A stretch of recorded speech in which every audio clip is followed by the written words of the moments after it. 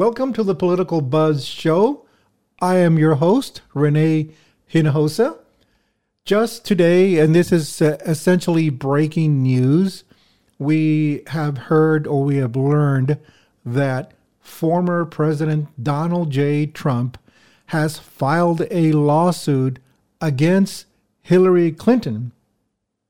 And he files and he lists all these grievances against Mrs. Clinton, but these grievances that he has, or the alleged damages that he is suing Hillary Clinton for, and I want to say and company, has already been criticized as just plain garbage by some noted legal experts who have essentially chimed in on what has been happening. Excuse me. If we're going to go ahead and start off by taking a look at some of the documents, and I'm going to post them on the screen there for you. But as you can see at the very top of the documents, apparently this court case has been filed in the Southern District of Florida. That's where Trump resides at the moment. And as you can see, some of the plaintiffs, he lists there Hillary Clinton. And of course, he is also filing this lawsuit against the Democratic National Convention. And if we scroll down there a little bit further down, he also lists there John Podesta, James Comey, and a host of other recognizable and not so recognizable names or figures, including some corporate entities. And if we look down here, it says John Doe's 1 through 10, said names being fictitious and unknown persons, and the same goes for ABC Corporation's 1 through 10, said names being fictitious and unknown entities. So apparently he has cast a wide net and has listed as many corporate entities as he possibly can, as well as individuals. And I'm going to go ahead and segue on to the introduction of the damages. And we're going to go ahead and read maybe 1, 2, and 3 for our auditory listeners. Let me start.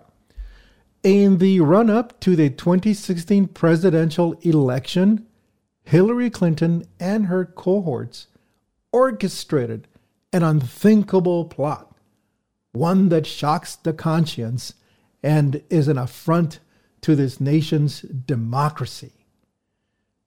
Acting in concert, the defendants maliciously conspired to weave a false narrative that the Republican opponent, Donald J. Trump, was colluding with a hostile foreign sovereignty.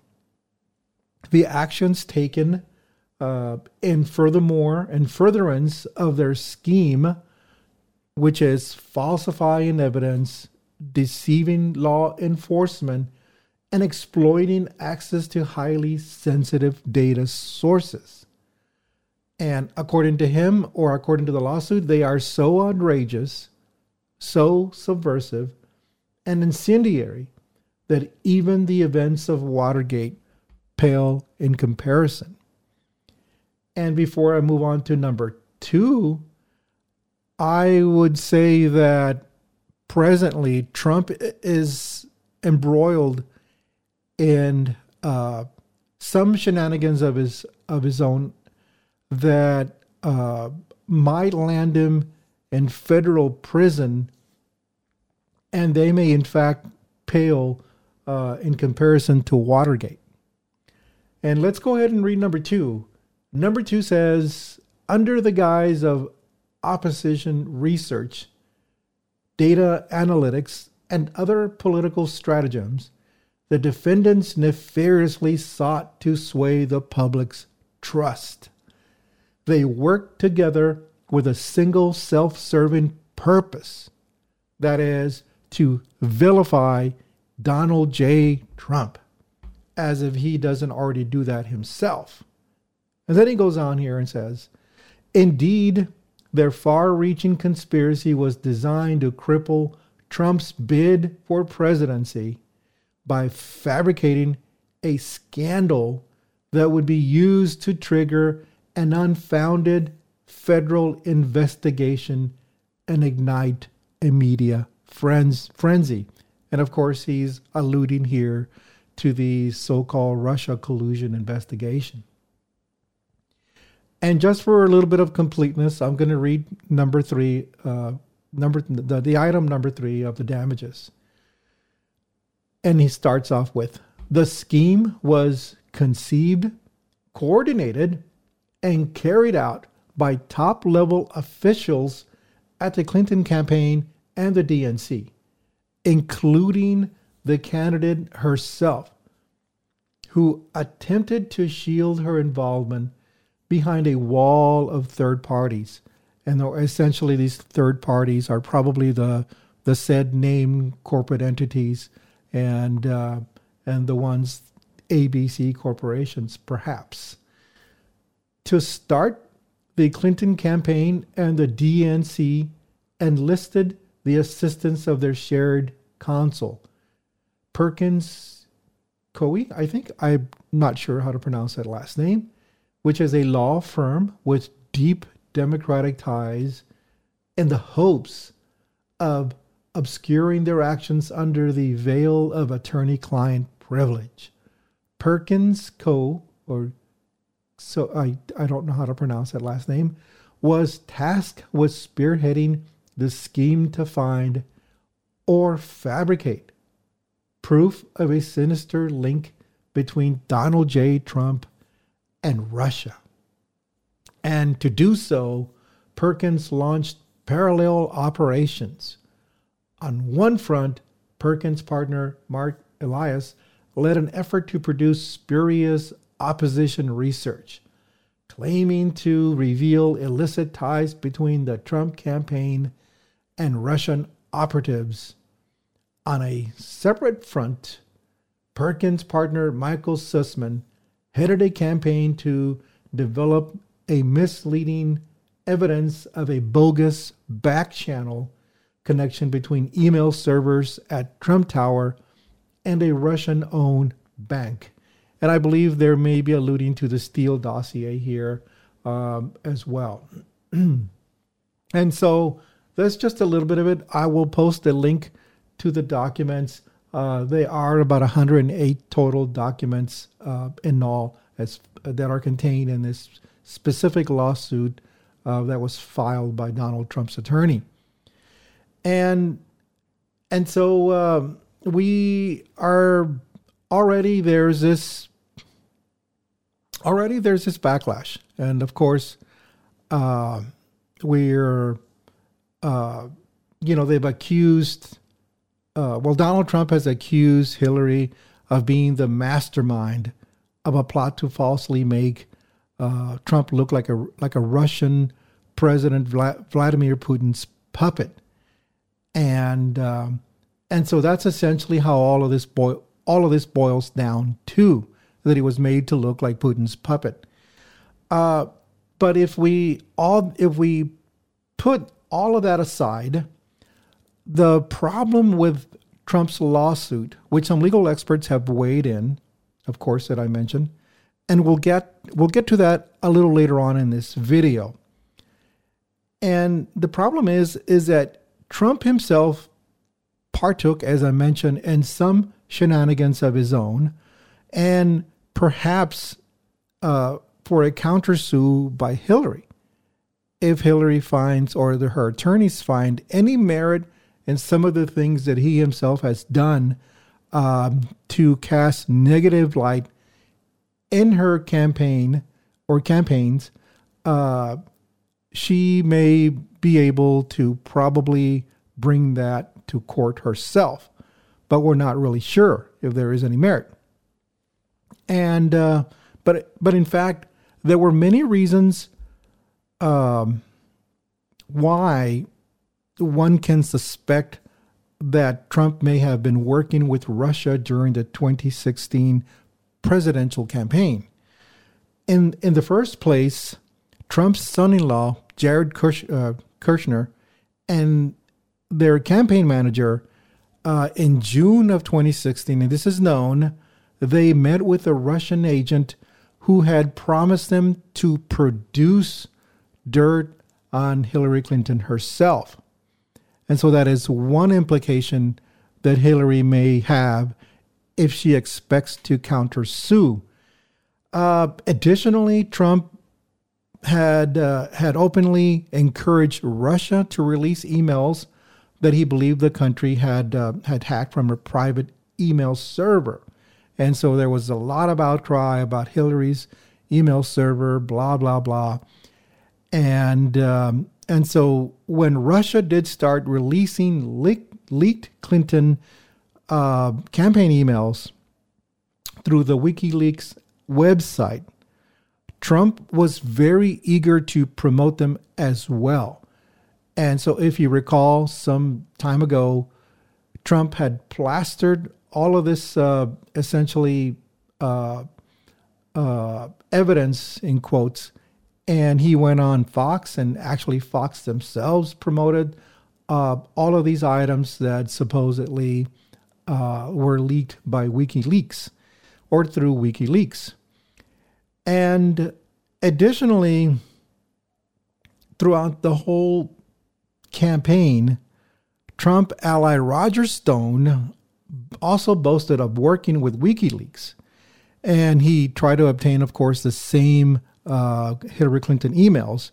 And then Stone went so far as to acknowledge that Russia was the one entity that was leaking these emails. And so there might be some of this blowback from the activities of the Trump campaign, including Trump's henchman, Roger Stone. And, but yes, so the Trump campaign essentially did have multiple contacts with the Russians in 2016. That is verifiable, and that's essentially has been documented. But they were these contacts, they were so alarming. And if you recall that even Trump's own Deputy Attorney General, Rod Rosenstein, was so worried that he himself then he was so worried that the then President Trump was compromised by Russia, and then he ordered Special Counsel Robert Mueller to conduct an investigation into the matter. So this was spearheaded by one of his own guys that was put in there for that expressed purpose. And so we have to look at an image about further alleged shenanigans that were coming out of the 2016 Trump campaign. And of course, Trump has, in this lawsuit, he has his own accusations about what went on from the Hillary side of the campaign. But going back again to Trump's side of the 2016 campaign, there were also numerous things. And if you look at this particular graph, this image on the screen, there is some mention here about. It says here. This is in regards to the Steele dossier.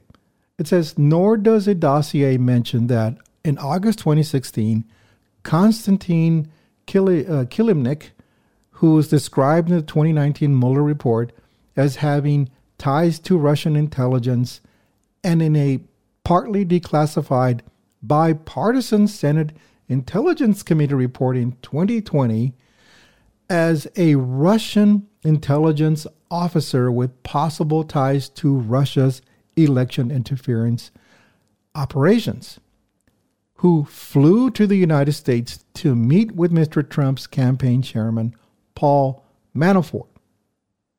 And then also the investigators then established that the two had essentially discussed whether Mr. Trump is elected would bless a peace plan effectively allowing Russia to control the eastern Ukraine, and then that Mr. Manafort had shared internal polling data and campaign strategy information with Mr.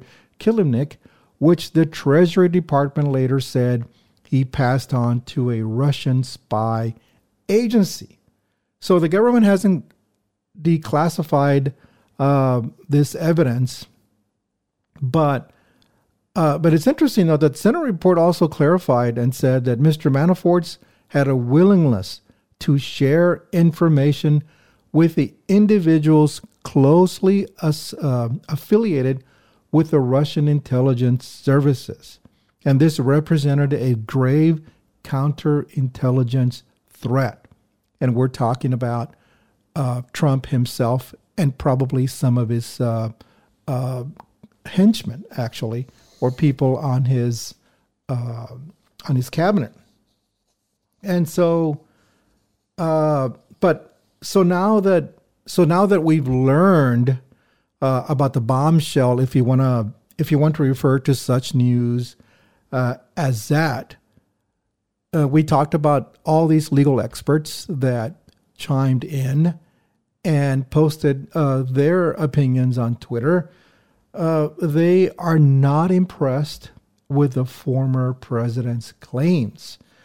If we look at this image on the screen, there is a trial lawyer by the name of Max Kennerly, for instance. He spotted an elementary legal citation error in the lawsuits within minutes of it being posted.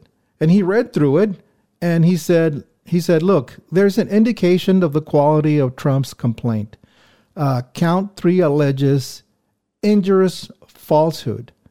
And this is an obscure state law tort that is essentially trade libel, he wrote on Twitter. In support, Trump cites a federal law that has nothing to do with it. And he lists the federal law there, and it's called the Stored Communications Act. And so that is his opinion, and he posted this on Twitter. And then former federal prosecutor Ken White, meanwhile, he similarly found himself in disbelief by the quality of Trump's lawsuit. He says, "Oh, you've got to be effing kidding me. Dear former President Trump, next time, hire lawyers smart enough not to concede repeatedly in your lawsuit that Russia was a hostile foreign sovereignty." And so we already have this. This feedback is looking very negative, and it seems to be. It's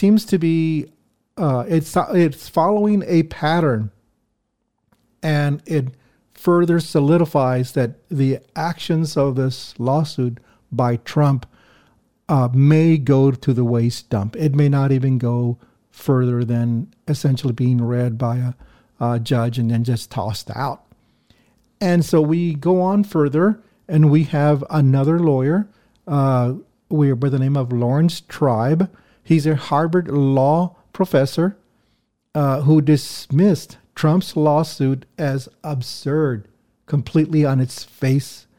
It is an absurd lawsuit by an absurdly litigious former president who has only himself to blame for being compromised by Putin, and thus looking like he is compromised by Russia. Not very positive reviews so far. And lastly, another individual by the name of Bradley Moss, if you can see on the screen. Bradley Moss is a national security attorney, and he said, look, he wasn't gonna even bother reading Trump's complaint. And he says, you couldn't even pay me to read this garbage. So apparently he just didn't want to be bothered by it. he probably read this thing and spotted how ineffective it was worded. And so he's not given it the time of day for him to even basically, not going to read this garbage in his own words.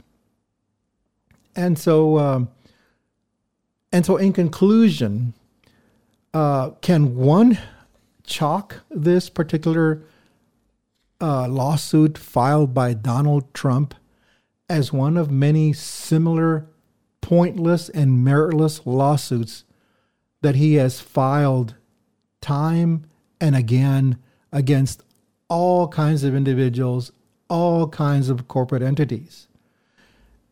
Of the numerous accusations that are listed in this lawsuit, the numerous damages that he's asking compensatory compensation for, will the reference to the Steele dossier be one of contention?